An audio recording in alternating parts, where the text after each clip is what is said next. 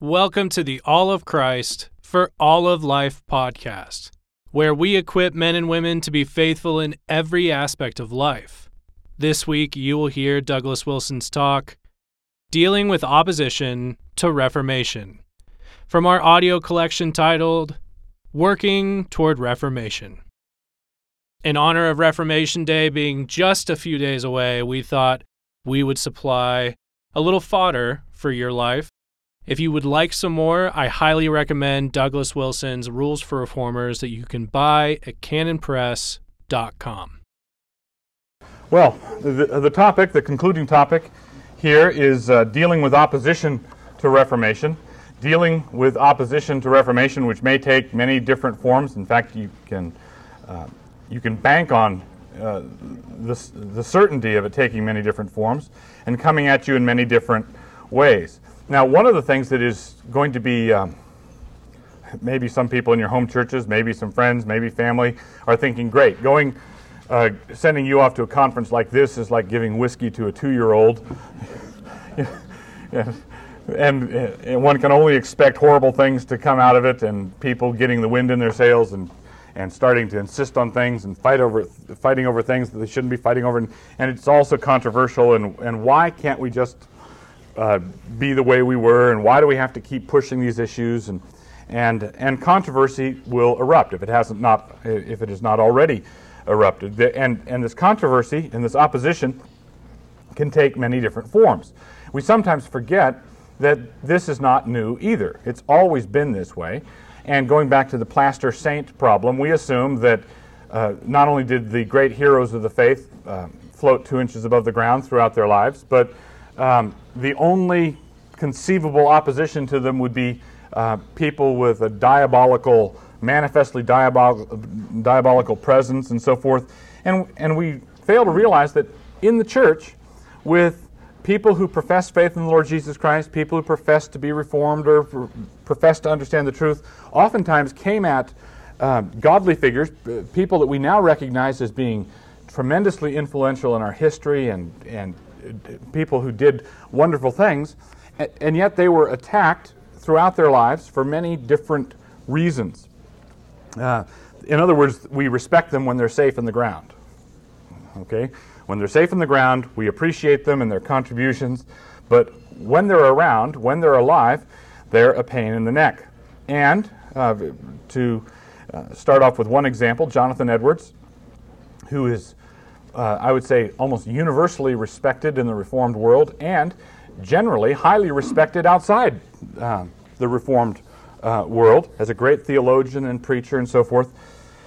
Jonathan Edwards said 4 years before he died, quote, "I was often charged with acting only from sinister views, with stiffness of spirit, and from pride, and an arbitrary and tyrannical spirit." Okay, he was kicked out of his church. Right? He was a pastor for many years, a preacher. God had graciously given revival in the church that he was later kicked out of because of his stand for the truth. And it was not just people coming and saying, Pastor Edwards, we regretfully and charitably and humbly disagree with the position you've taken here, and we've come to a parting of the ways. That's not how it happens. Right? That's not how it happens. People have a very difficult time disagreeing about the substance of an issue and doing it charitably. Oftentimes and regularly, it will veer off into other issues. In logic, there is a general category we can call fallacies of distraction. When you're losing an argument and someone is pressing the point on you and you say, "Look, Halley's Comet," or that's a fallacy of distraction. You've not answered his argument or his shoes untied or whatever. That's a fallacy of distraction. You're changing the subject, and there are many different ways to change the subject. One way to change the subject is to attack a man's person. It's called the abusive ad hominem fallacy, where you attack the man and not the argument. Okay, you attack the man and not the argument. Now, why do people do that? Well, let's assume for the moment that in this particular situation you are articulating the truth. You're speaking the truth. You're seeking to present the truth in love. And the truer it is, whatever it is you're saying, the truer it is, the harder it is to hit. All right? In other words, the truth is a difficult target. The truth is a difficult target. You, on the other hand, are an easy target and a lot more fun to shoot at. Okay? You react more spectacularly. You provide more fun to the sniper. When they shoot at the truth, not much happens. When you shoot at the truth, not much happens. When they shoot at you, all sorts of interesting things start to happen, and they can get the results that they want. And excuse me, when I say they, sometimes I'm going to be speaking of people outside the church, sometimes I'm going to be speaking of people inside the church, sometimes I'm going to be speaking of people who are professing Christians but are not regenerate, other times they are going to be regenerate professing Christians. You're going to be with them forever and ever in eternity, but they're still not thinking like Christians at this particular moment in time. Now, you say, well, what about the times I'm not thinking like a Christian and their opposition to me is well-grounded? Well, then the truth has nothing to fear. And because the truth has nothing to fear, those who have the possession of the truth do not need to resort to ad hominem attacks. All right? So if someone is claiming to have the truth, but they don't argue the case methodically and carefully and charitably from Scripture, but resort to ad hominem attacks, then they're indicating that deep down they don't believe that they have the possession of the truth. It's like the minister who, in his sermon notes, often the marginalia of his sermon notes, he scrawled in, "Argument weak, shout here." Okay? Now, if people are saying, "Argument weak, go for the jugular here," "Argument weak, attack their person, their character, their motives here," that what they're saying there is they don't really believe that they are in possession of the truth. You, on the other hand, who believe that you're in possession of the truth, ought to just abhor that sort of attack. The devil is, in Greek, ha diabolos, the slanderer, the accuser. All right? The devil is a specialist in the ad hominem attack. All right? That's what he does. He accuses. He attacks the person. Now, I want to make one other qualification here. There are times when a person's character needs to be attacked. All right, remember when we talked before about ministerial qualifications, if someone is not qualified to hold their office and their character is the issue under debate, then it's pertinent to address their character, but not with a malice or a vindictiveness or a desire to draw blood, but rather with a humble submission to the Word of God and a desire for the other person to turn and repent. Sometimes the other person's character is the issue, so it's not a fallacy of distraction when you address their character, if that's what's under debate. But what happens is, let me present this to you in another setting. It's either too small to address. If someone's character is the issue, it's either too small to address, or if it's big enough to address, it has to be addressed in a certain way. In other words, it's small enough so that love can cover it, but if love covers it, it covers it completely. All right, if it's small enough to have love cover it, love never covers anything partially. It never covers it so much that you don't have to pursue it with church discipline, but it's enough of it's poking out of the surface of love so that you can talk about it with your friends and neighbors. There's never that middle category. All right, if it's big enough to confront over, you confront to the end. You just take it to the end, and that person's character is the issue, and you're not guilty of an ad hominem attack in the sense of a fallacy, or you're not like a devil or an accuser in this. But if it's too small to do that, then don't do that. Let love cover it. But there's never this middle territory where it's big enough to talk about, but not so big that you have to do something about it. And that's where the vast majority of troublemaking in the Christian church occurs. Where they say, well, this is too big to just let go, and too small to take it to the elders. Too small to take it to the elders, too small to confront them, too small to pursue Matthew 18, but it's big enough to be a topic of conversation. No, that middle ground is completely eliminated for us as Christians. Either cover it or pursue it. All right? Now, Jesus said in John 15, if you turn there, Jesus said in John 15, he said, "Remember the word that I said to you." Remember the word that I said to you. A servant is not greater than his master. If they persecuted me, they will also persecute you. If they kept my word, they will keep yours also. Now he's, of course, speaking to the apostles here, and he's speaking to them as ministers, his ministers, as ministers of Christ. As ministers of Christ, we do not have the option of fighting in a war where the enemy does not shoot back. And we do not have the option of fighting in a war where the enemy is going to choose to shoot at the most difficult target that you present to him, that is the truth, and refrain from shooting at the easiest target that you present to him, that is your own person and character. Right? Your person and character is his easiest target, and the truth that you're representing is his most difficult target. So what should he shoot at? If you were his military advisor, what would you tell him to do? You would tell him to shoot at the easy target. You wouldn't tell him to shoot at the hard one. Now, Jesus says, don't be surprised. A servant's not greater than his master. And this is true even of the Lord, not because he was guilty of sin, because he could throw it out the challenge, who of you can convict me of sin? And there was no sin that they could prove or substantiate. But they could accuse him of it. They could accuse him of being a drunkard. They could accuse him of being a glutton.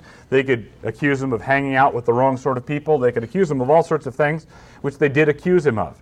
Even the Lord Jesus Christ, in his person, presented a far easier target than the truths that he was speaking, the things he was saying. And so that's what people went after. That's what people go after. That is what they have always done. And Jesus says not to be surprised when it happens. Paul says the same thing. All who desire to live a godly life in Christ Jesus will be persecuted. All who desire to live a godly life in Christ Jesus will be persecuted. Now, another logical fallacy, that of affirming the consequent, we can't say, well, I'm being persecuted, therefore I am godly. That doesn't follow. You're being persecuted in that scenario because you're being a jerk, not because, there are different reasons why people can be persecuted. But being godly is one of them. All who desire to live a godly life in Christ Jesus will be persecuted.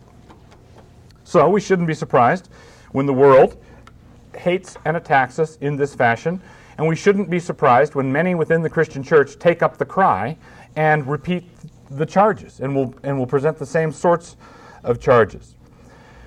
Now, the fact that we present an easier target than the truth does not mean that we should then endeavor to make it the easiest target possible. Right? That doesn't mean that we should make ourselves vulnerable and set ourselves up to be attacked. In 1 Timothy 3:7, 1 Timothy 3:7, it says, Paul says this, speaking again of the qualifications of a minister, an elder. Moreover, he must have a good testimony among those who are outside, lest he fall into the reproach and the snare of the devil. In other words, a minister, an elder, has to strive to have a good testimony. Now, we've referred to this earlier, and I was talking with someone in one of the breaks, and it is quite true that if people hate you for the right reason, if you come into a community and, oh, we hate that minister, we don't like him at all. Well, why is that? Well, because of his pro-life stand, and because he has done this, and he opposes the latest sex ed curriculum in the government schools. That's a good testimony. That's good that he's hated for that reason. That's not a bad testimony.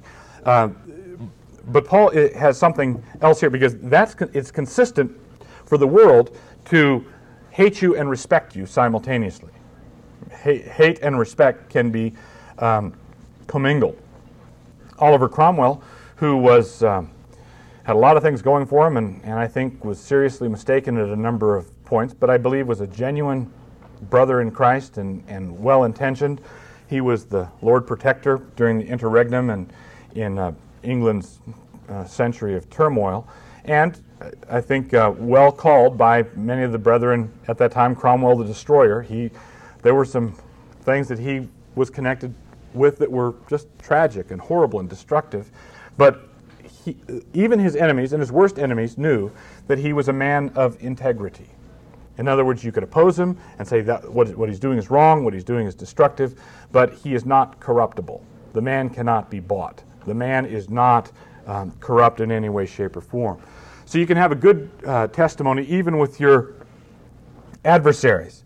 The minister of Christ, an elder of Christ in Christ's church, has to be constantly aware of those who would delight in your fall. You have to be constantly aware of the presence of those who would delight in your fall. It could be any number of things. It could be financial. It could be sexual. It could be how your kids are. It could be any number of things. There are people who would like nothing better than to talk about that for the next 3 years. Right? And you have to be aware of them. And Paul says that the elders, the ministers, have to be aware of this. That has to be kept in mind when people are being considered to be brought on a board or a session of elders. He must have a good testimony. Notice, not just a good testimony in the church, but he must have a good testimony with those who hate God. All right? He must have a good testimony with God haters, with the community at large. Now, this, of course, doesn't mean you have to have a referendum among the pagans every time you bring an elder on board, but that person's reputation, their reputation for integrity, if they're a businessman, what kind of businessman are they?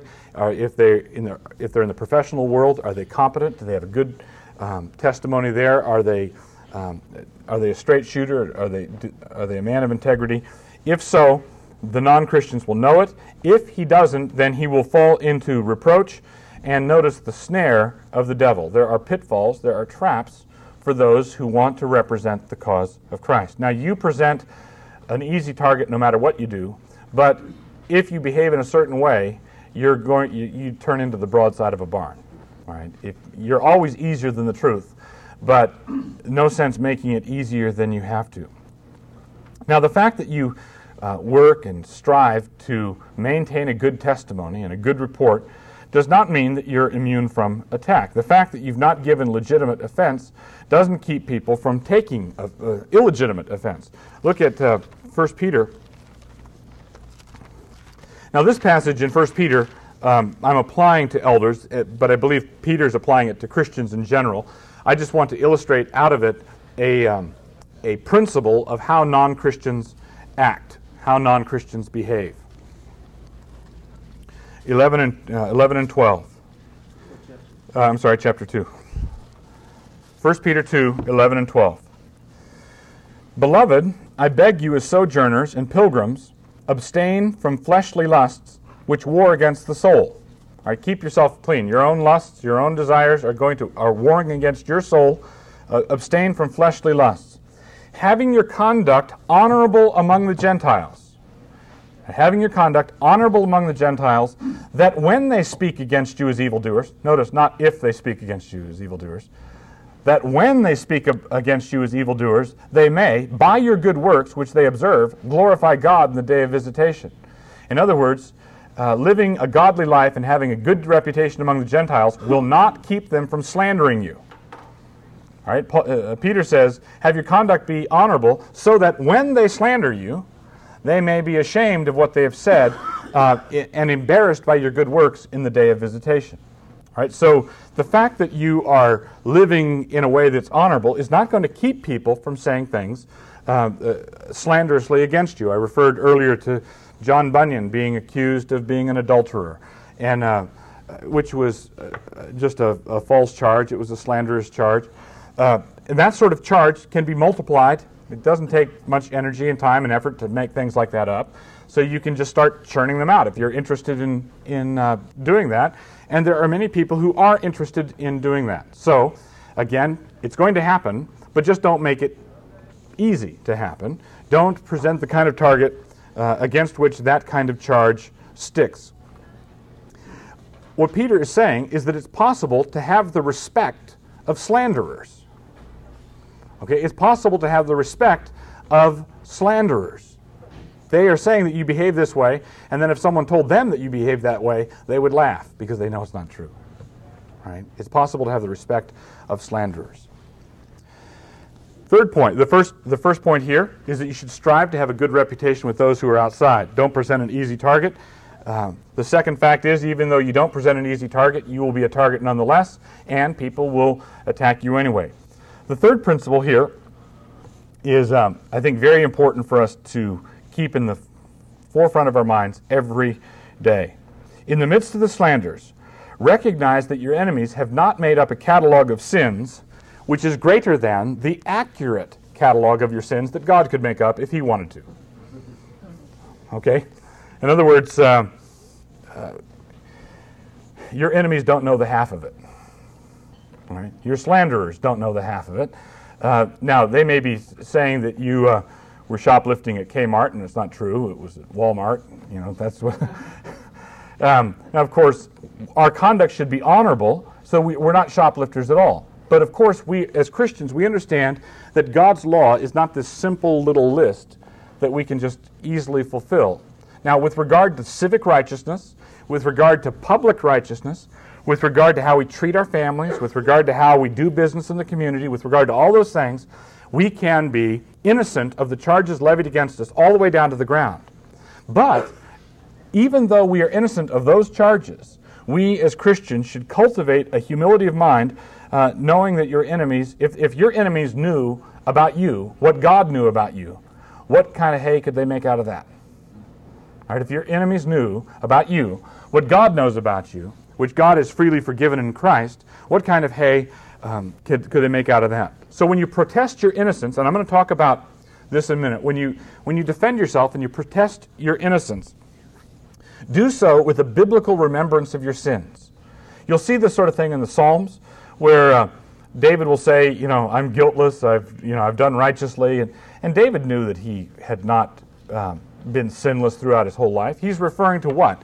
He's referring to the charges at hand. He's referring to the civic accusations made against his public person. He knew that he was not embezzling the way that they said. He knew that he was not guilty of the charges that they had levied against him.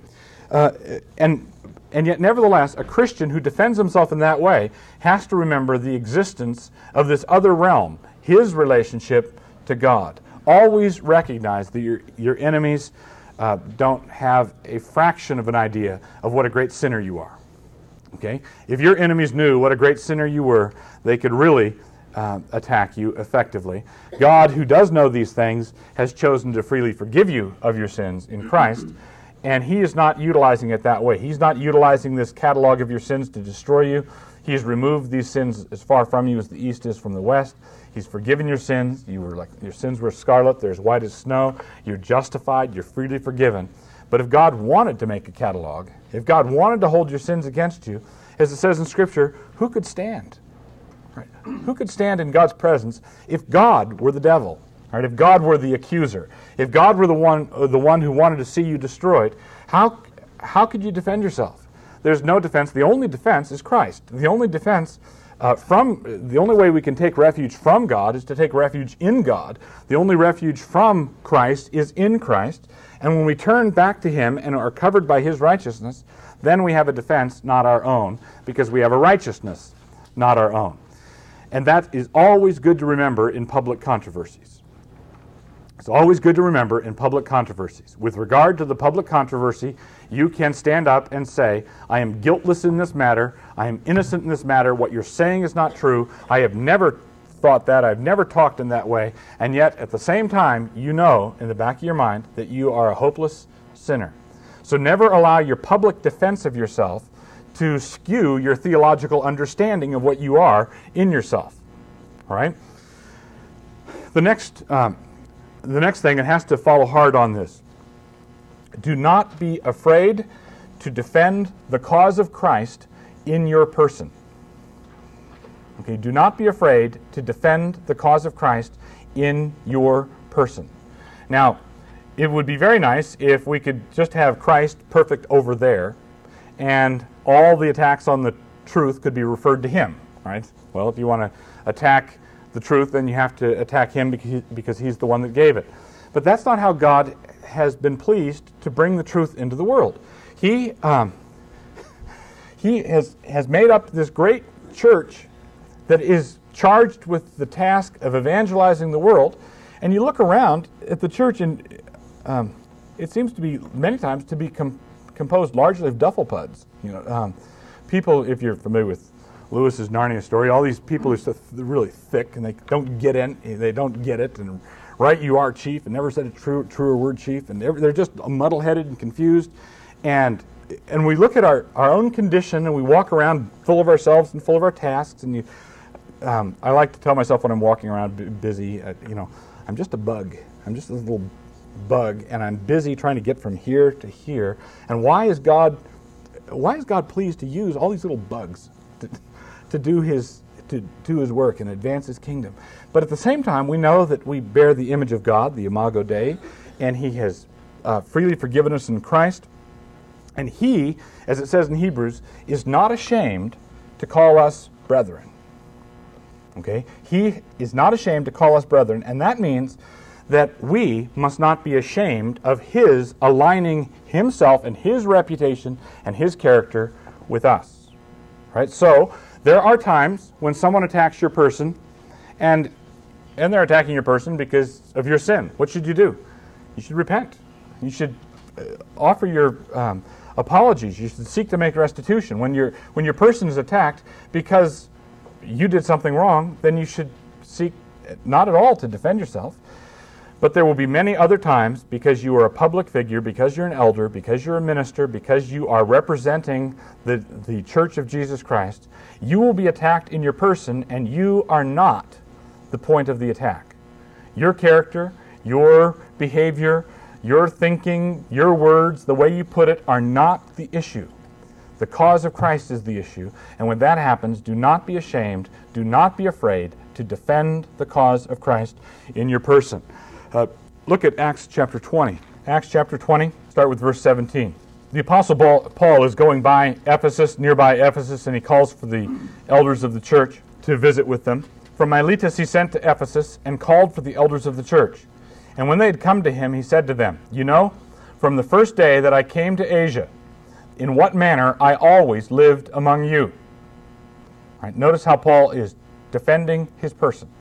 Now, oftentimes modern Christians, have you ever heard someone complain that Paul sometimes sounds like a bit of a braggart?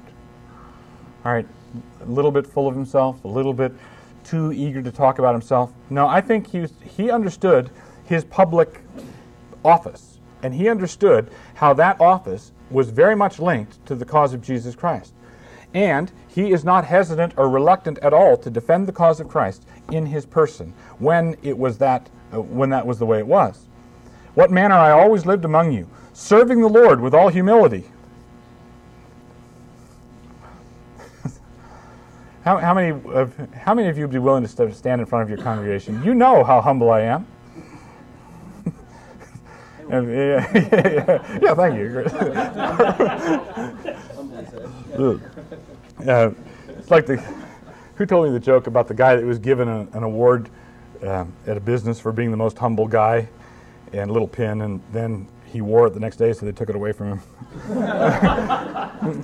Well, serving the Lord with all humility, with many tears and trials which happened to me by the plotting of the Jews, and how I kept back nothing that was helpful, but proclaimed it to you and taught you publicly and from house to house, testifying to Jews and also to Greeks repentance toward God and faith toward our Lord Jesus Christ. And see, now I go bound in the Spirit to Jerusalem, not knowing the things that will happen to me there, except that the Holy Spirit reflects in every city, testifies in every city, saying that chains and tribulations await me. But none of these things move me, nor do I count my life dear to myself, so that I may finish my race with joy, and the ministry which I received from the Lord Jesus to testify to the gospel of the grace of God. Now I hope you see that Paul is talking about himself and his behavior and his zeal and his humility, because he knows that in this situation it is linked directly to the cause of Christ in his person. Right? He brings it right into his ministry. And indeed, now I know that you all, among whom I have gone preaching the kingdom of God, will see my face no more. Therefore, I testify to you this day that I am innocent of the blood of all men. Nothing can be laid on my charge because of my ministry here. For I have not shunned to declare to you the whole counsel of God. Therefore, take heed to yourselves and to all the flock among which the Holy Spirit has made you overseers, to shepherd the church of God, which he purchased with his own blood. For I know this, and this sets the context of this whole self-defense. Paul is engaging in a preemptive strike. Right? He's engaging in a preemptive strike. I know this, that after my departure, savage wolves will come in among you, not sparing the flock. Also, from among yourselves, men will rise up speaking perverse things, to draw away the disciples after themselves. Therefore watch, and remember that for 3 years I did not cease to warn everyone, night and day with tears. And now, brethren, I commend you to God and to the word of his grace, which is able to build you up and give you an inheritance among all those who are sanctified. I have coveted no one's silver or gold or apparel. Yes, you yourselves Know that these hands have provided for my necessities and for those who are with me. I have shown you in every way, by laboring like this, that you must support the weak. And remember the words of the Lord Jesus, that he said, it is more blessed to give than to receive.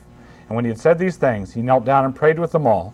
Then they all wept freely and fell on Paul's neck and kissed him, sorrowing most of all for the words which he spoke, that they would not see his face, that they would see his face no more. And they accompanied him to the ship.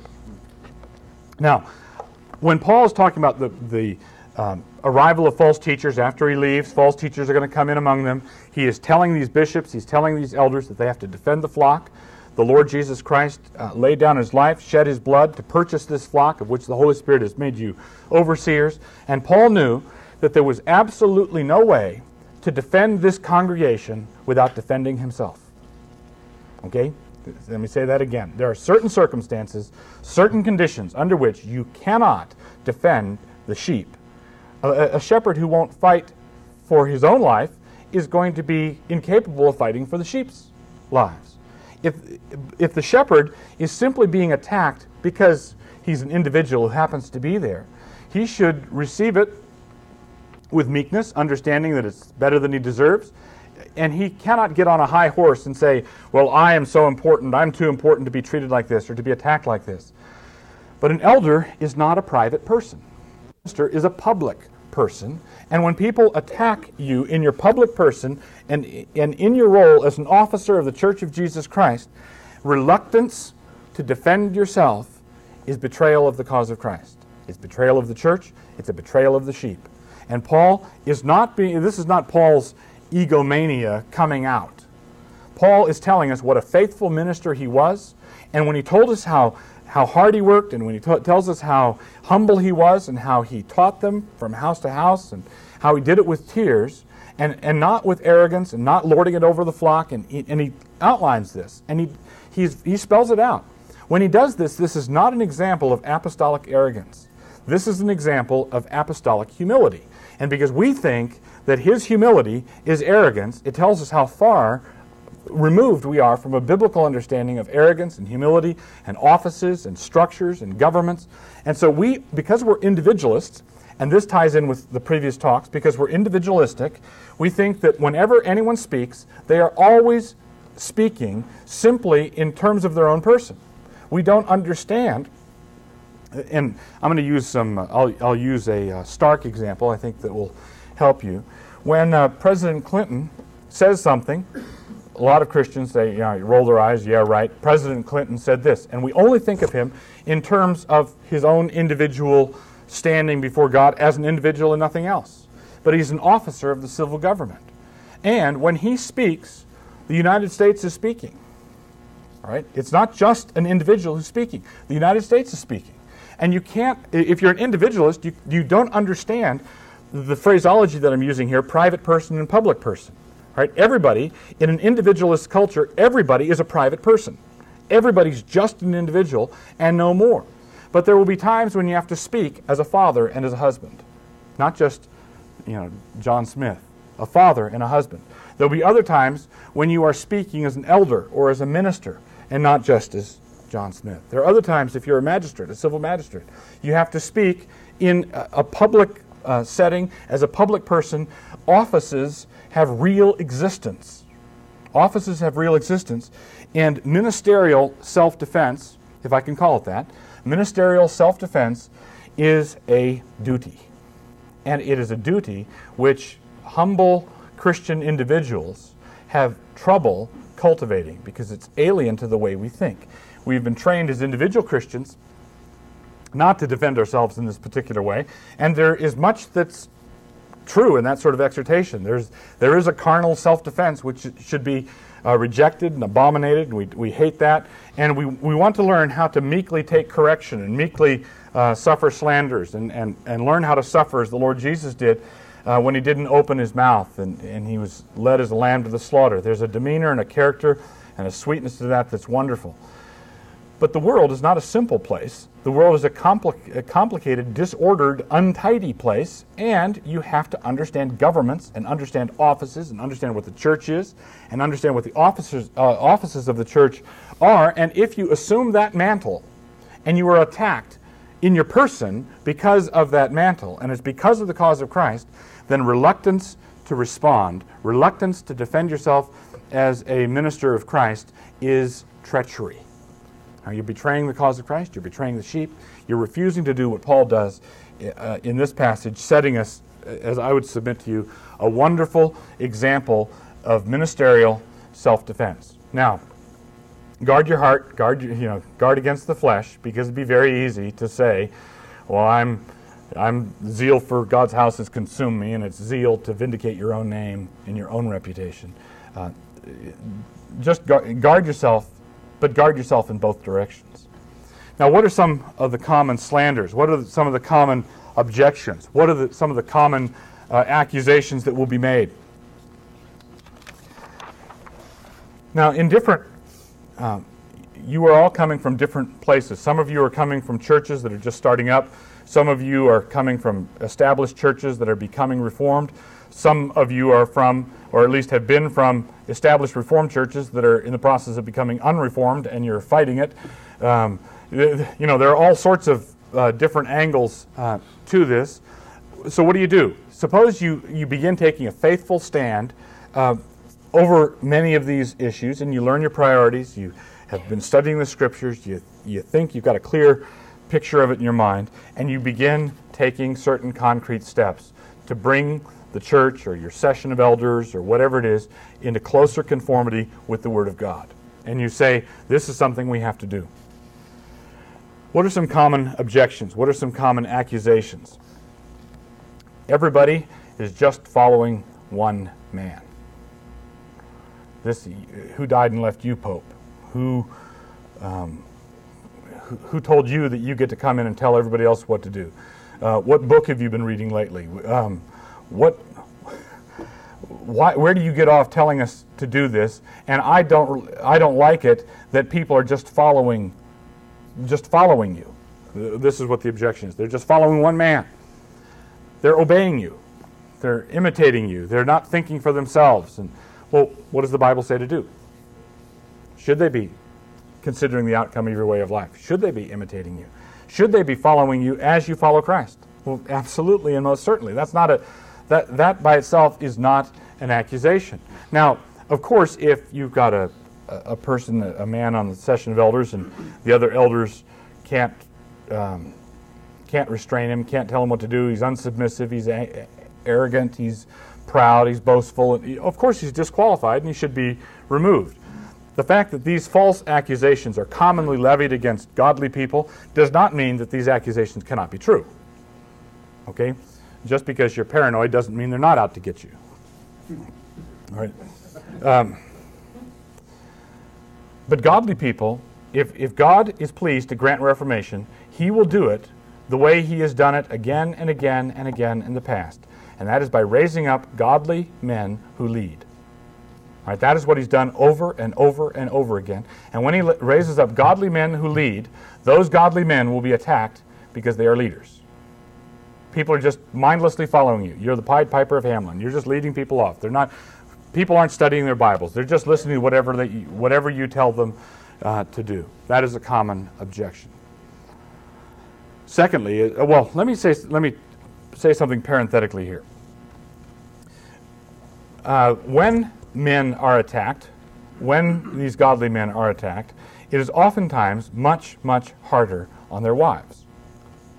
Okay? So what happens is, somebody says something and the minister or the elder thinks it's funny and he just laughs, but when his wife hears about it, she takes it amidships.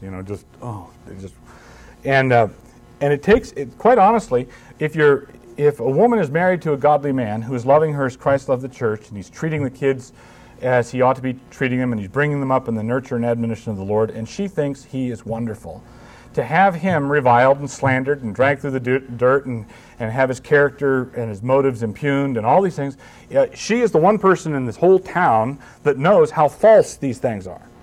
Okay, she's the one person who knows. She's the one person who can refute all the charges and can't say anything. Okay, do you get the scenario? She's the one who can refute it all and can't say anything. One time, there are a number of funny stories relating to this, but at least funny now.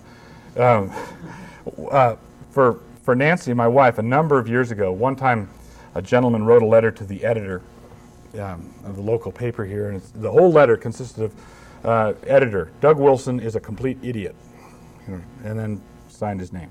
That was the text of the whole letter. And I forget what I'd done to bring it on, but it was something, anyway. He wrote this letter, Doug Wilson's a complete idiot. And, of course, my dear wife, she opens up the evening newspaper. There's Doug Wilson's a complete idiot. And so I talked to her, and this, in her mind, in her thinking, this was a real turning point, so much she wound up clipping the letter and putting it on the refrigerator. And I exhorted her, she didn't wind up doing this, but I exhorted her that she ought to write a letter to the editor and say, editor, Terry Lawhead doesn't know the half of it.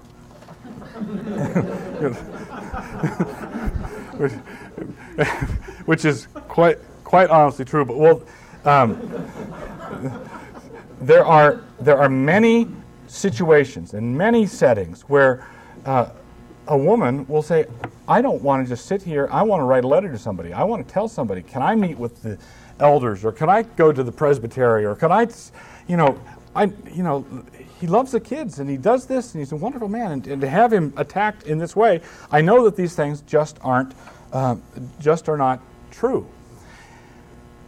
I hope that what I say here at this point for wives is encouraging. It may not sound like it's encouraging initially, but this is the station to which God has appointed you.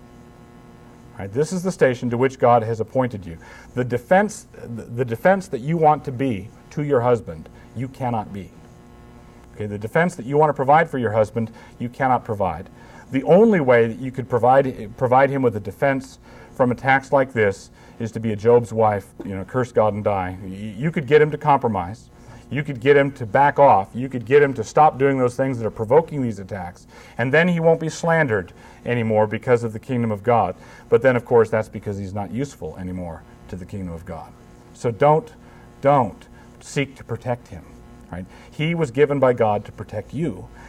You're not given by God to protect him in this way. You're not given by God to protect him publicly. Now, you can provide a refuge. You can provide a place for him to recover. You can provide encouragement, solace, and comfort, but you cannot provide public protection. Right? He is supposed to be the one fighting these battles, and when he gets knocked on the head, and when he's attacked, and when these things happen, this is just part of the cost of doing business. It's good for men to get knocked down. It's good for men to be involved in the battle. It's good for men to be involved in the fight, and this is the nature of the fight. And if I could add one other thing connected to this, it's good for your boys to learn how to handle this. There's a lot of moms overprotect their boys and keep them from learning how to be warriors. When it says in Psalms that a man with a quiver full of arrows is blessed when he contends with his enemies in the gate, it's talking about the blessing of children. It really is talking about the blessing of children, but not the patter of little feet around the house, and not cute little jammies with feet in them. That's not what the psalmist is talking about.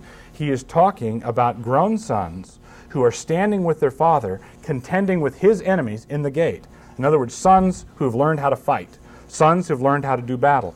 Now, of course, as Christians, we have to do battle in a certain way. We have to obey our general, or the head of the church. We have to obey our prince. We have to do battle with those that he says to do battle with in the way that he says to do battle. Reinterpreted obedience is disobedience, as Saul found out when he reinterpreted what he was supposed to do with the Amalekites. Reinterpreted obedience is disobedience. But when we take our signals from the Lord Jesus, we realize that fighting is part of it.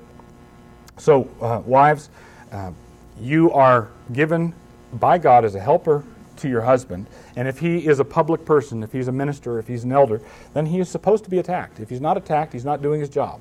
All right? If he's not attacked, then something is seriously wrong, and it's going to be hard for you to take and just be silent, pray for him, and stay in the station that God has appointed you to, and don't be afraid to stay there, and don't be afraid to be an encouragement to your husband as he continues to stay faithful in the battle. Don't ever try to get him away from hard knocks because you love him. If you love him, don't turn him into a wimp. Right? If you love him, don't beseech him to stay out of that sort of conflict. And I know it's hard, it's difficult, it's hard to do, but it's absolutely necessary. Reformation cannot happen without battles. Reformation cannot happen with sharp battles, with severe battles. So that was a parenthesis. Everyone's just following one man. That's one objection. Objection number 2, that one man has sinister motives. This refers back to Jonathan Edwards' comment. I was often charged with acting only from sinister views. That one man has sinister motives. And of course, the sinister motives could be varied, depending on your personality or what your circumstances are. Various charges can be made with varying degrees of plausibility. So there are some slanders which will be levied against you if the enemy was foolish enough to make them. Everybody that heard the slander would just laugh. It was just, Then sometimes people pick the wrong one, and they and they do that, and everybody thinks it's a riot. And but oftentimes they're more clever, and they will pick one that at least has a surface degree of plausibility. This one man has sinister motives. What's one possible? Well, he's power tripping. He wants to run the show. He thinks he's the Pope. He thinks he gets to tell everybody what to do. He thinks this. He thinks that. He's engaged in various forms of power tripping. That is a common charge. Now, we should look at some of the things that really do happen. These things happen. These sorts of accusations have a degree of plausibility because there are pastors, there are ministers, there are elders in the world who are power tripping, who do abuse the flock. Peter warns us against them in 1 Peter 5. He said elders should serve willingly, not under compulsion, and not as lording it over the flock. Okay, they shouldn't be lording it over the flock at all. But because there are people who engage in that sin, there are elders who engage in that sin, that makes it plausible to accuse someone who is leading authoritatively or leading decisively in a particular direction of power tripping. He can also be accused, as Paul shows in Acts 20, he can be accused of being greedy. He can be accused of being greedy. What does Paul say in verse 33? I have coveted no one's silver or gold or apparel. I have coveted no one's gold or silver or gold or apparel. This is a charge, again, that sticks. It can be made with plausibility because it is a charge which, unfortunately, for many pastors and ministers, is true. There are many people who are, to use Christ's words, they are hirelings. They're not in it because they love the flock. They are in it because they like books. They like an indoor job with no heavy lifting. They like being able to stay out of the rain. They like, this is a nice setup. This is a nice operation, and it's a good salary, and I've got the status of a professional, and that is nothing less than greed. That's nothing less than greed. You don't have to be building a multi-million-dollar empire in order to be an idolater in this way. Well, just because that charge is not true, does not mean that people won't make that charge. And when you consider the life of the Apostle Paul, what sort of sacrifices financially does he indicate? Just from what we gather from reading the history of his life objectively, was this man in it for the money? Does that keep the charge from being made? He has to come to the people and say, I am not in this for the money. Now, the one time that charge was made about us, fortunately, this was one of those things that was made at the wrong time. This charge was levied against us one time many years ago, and it was one of those hilarious sort of situations. At that time, we were scraping, just barely making it, scraping through, and if I'm in it for the money, then I am really stupid. Stupid and corrupt. Well, that's a plausible charge that can be made because many people are in it for the money.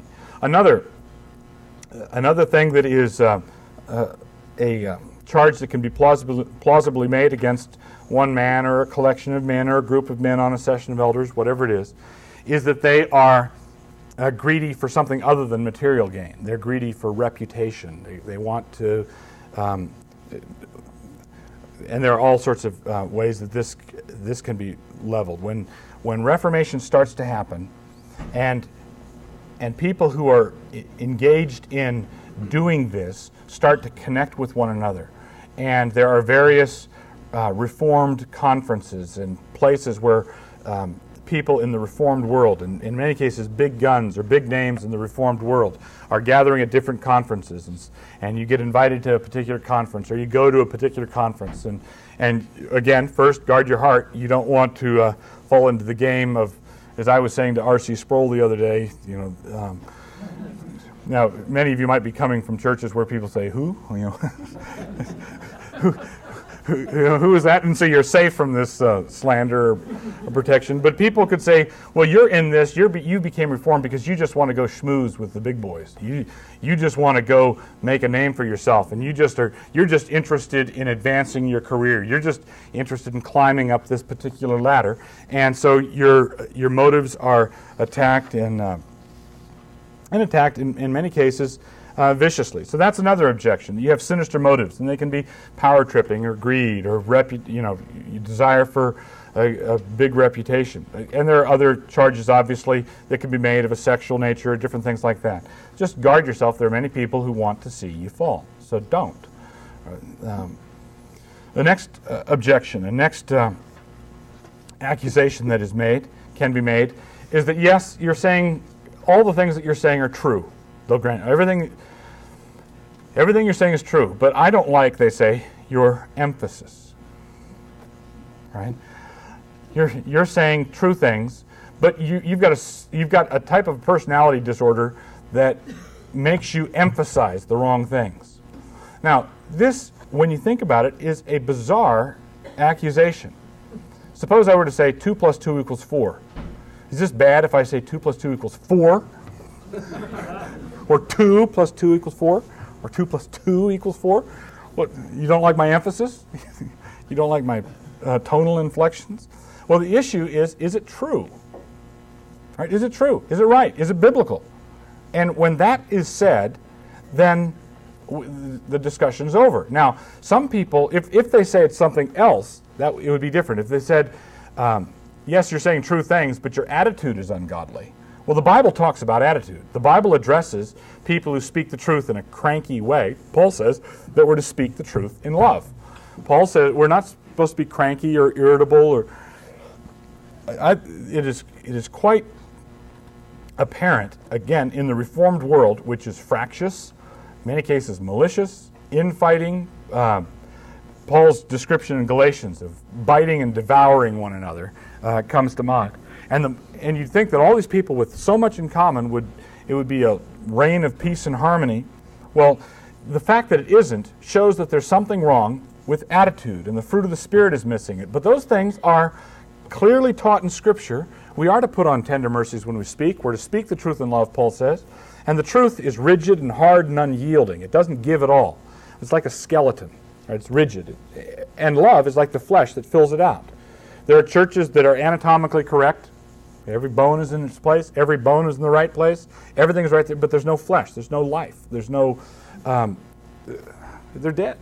The catechism is right. The confession of faith is right. Everything is anatomically proper and correct, but there's no flesh. There's no life. And then and that's what many of the tiny, fractious Reformed churches and denominations are like. Everything is correct, but lifeless, dead. And the truth is glorious. People mumble their way through glorious creeds and confessions and mumble their way through wonderful hymns. But the modern evangelical world isn't any better because they go to the other extreme, which is, what would it be like to have a human body with no bones in it? Maybe some of the doctors here can tell us. What would it be like? We'd all be like beanbag chairs, right? You go to church and you are enveloped with this warmth, this goo, right? Well, that just drives me crazy. Of course, we should have bones. We need rigidity. It has to not give, but it has to have flesh on it. Speak the truth in love.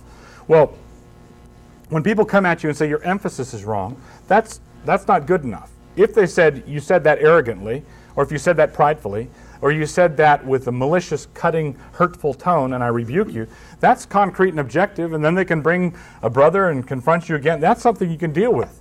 but how can you deal with this nebulous, your emphasis is wrong? Right? That's just a way of saying, I don't like what you're saying, but I don't want to commit myself to refuting what you're saying.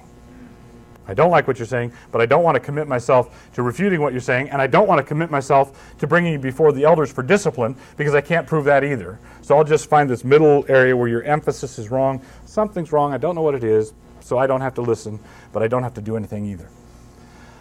Lastly, another accusation is you can't get along.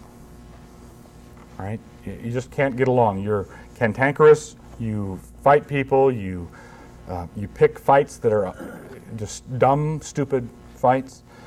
Now, we have to be very careful here, because I want to emphasize strongly that we should only fight at the center first, and we should work our way out to the outside. We should always be concerned with central issues first only. Okay? We don't ever start the battle off at the periphery. At the same time, because we live in a theologically illiterate age, there will be many issues which are central, but which virtually no one understands to be central. Okay? There are issues which are central, but which virtually no one understands to be central. And when you pick a fight over that, which you ought to do, because you understand what's at stake, they're going to accuse you of not listening to the talks. You know, I got a tape of that conference you went to, and they said you should only fight about central things. And here you are wrangling about this. Seating arrangements at Antioch. Isn't that what Paul was fighting over? All right, certain men, Peter was eating with the Gentiles before certain men came, and when they came, he withdrew himself. He wouldn't have table fellowship with them. And Paul rebukes Peter publicly to his face. And why? Not because it was how they sat at the potluck. It was because the gospel itself was at stake in the seating arrangements. The gospel itself was at stake in where Peter sat. And Paul understood that, and I dare say there were a bunch of people at Antioch that didn't understand that. They didn't understand what the hubbub was about. This is the case in the Athanasius' controversy over the Trinity, and the controversy between the Orthodox party and the Arian party boiled down to one letter, whether Christ was of the same substance or similar substance, and the two Greek words were distinguished by one iota, one little tiny letter. And what's the hubbub about? Why all the fracas about this? I'll finish with an illustration that Francis Schaeffer gives in one of his books that I think is very appropriate. You can go to the top of a mountain ridge and look at if there's a divide there, and there's snow here and there's snow here, and the snow is only 6 inches apart. Right? But this snow, when it melts, is going to wind up in the Gulf of Mexico. And this snow, when it melts, is going to wind up in the Pacific Ocean. It's a watershed. Right? Now, you can't just randomly go around in the snow and pick snow 6 inches apart and say, oh, I've got it, the 6-inch rule. Right? It matters where it is. It matters, and this is why it calls for wisdom. Right? In certain places, that 6-inch difference is all the difference in the world. On a multitude of other issues, that 6-inch difference is 6 inches, and that's all it is. And it's not a big deal, and we shouldn't fight over it. So we have to, again, confess our sins and humbly come to the Lord and ask Him to protect and keep and sustain us and give us the wisdom to be able to distinguish between these various things. Lastly, again, I want to reiterate, the central distinction that you want to make is learn how to distinguish between yourself as an individual who's fallen and forgiven and needs further forgiveness and charity to be extended to you, and distinguish between yourself as a public person who to that extent is representing the cause of Jesus Christ. And when it's the one, just take it. All right? When it's the one, just take it. Eat it. It's good for you. All right? Even if it's wrong, it's good for you to just take it. Especially if you're equipped to be an elder, that means you're able to answer people when they object, and so consequently, if you're anything like I am, people will come and they'll start to say, I've been working up courage to talk to you for 2 years about this thing, and I wanted to confront you, and they start to confront you about something, and let's say they're a dear brother and they really are trying to serve God, but let's say they're all messed up. Right? And they're 15 seconds into this thing that they've worked up courage to present for 2 years, and you know that you could pull open a drawer and hand them a ream of paper that would refute everything they're saying. You've been through this all before, and you know they're objectively wrong. What do? Just shut up. Just don't say anything. You hear them out. And you say, well, let me thank you for coming to me, and let me pray about what you say, and let me talk to my wife about what you say, and I will think about it and pray through it, and let me repeat back to you what you've said so that you can be sure that I got it right and got your criticism right, and then I'll get back to you. I'll come back to you on that. They know that you've listened. They know that you've heard. In a situation like that, there's no reason to defend yourself. But there are other situations where your antenna should be out, and if it's the kingdom that's being attacked, if it's the cause of Christ that's being attacked, if it's Reformation truth that's being attacked, then you need to say, no, I'm sorry, I can't go along with that. And people are going to accuse you of being arrogant, proud, haughty, obnoxious, unteachable. And Jesus says, well, is that too great a price for you to pay to be my servant? And the answer is no, that's not too great a price. That's, again, part of the cost of doing business. Let's pray. Father, we thank you that you have given us the responsibility to be your servants in a fallen world. And Father, we do confess our own sinfulness. We confess that there are many ways that we fall short of your standards. And we want to keep that present in our minds at all times, and at the same time have a gratitude and a thankfulness for the justification you've provided. Father, at the same time, I pray that you would teach us how to be zealous for your kingdom, and how to be zealous for it even when the enemy is clever enough to attack that kingdom in some way that's connected to us. Father, I pray these things are beyond us, and I pray that you would teach and instruct us for your Son's name's sake. Amen. Thanks for listening to this week's edition of the All of Christ for All of Life podcast. That was Douglas Wilson's talk, Dealing with Opposition to Reformation, from our audio collection titled Working Toward Reformation. If you'd like to hear the rest of the talks, you can find them at canonpress.com.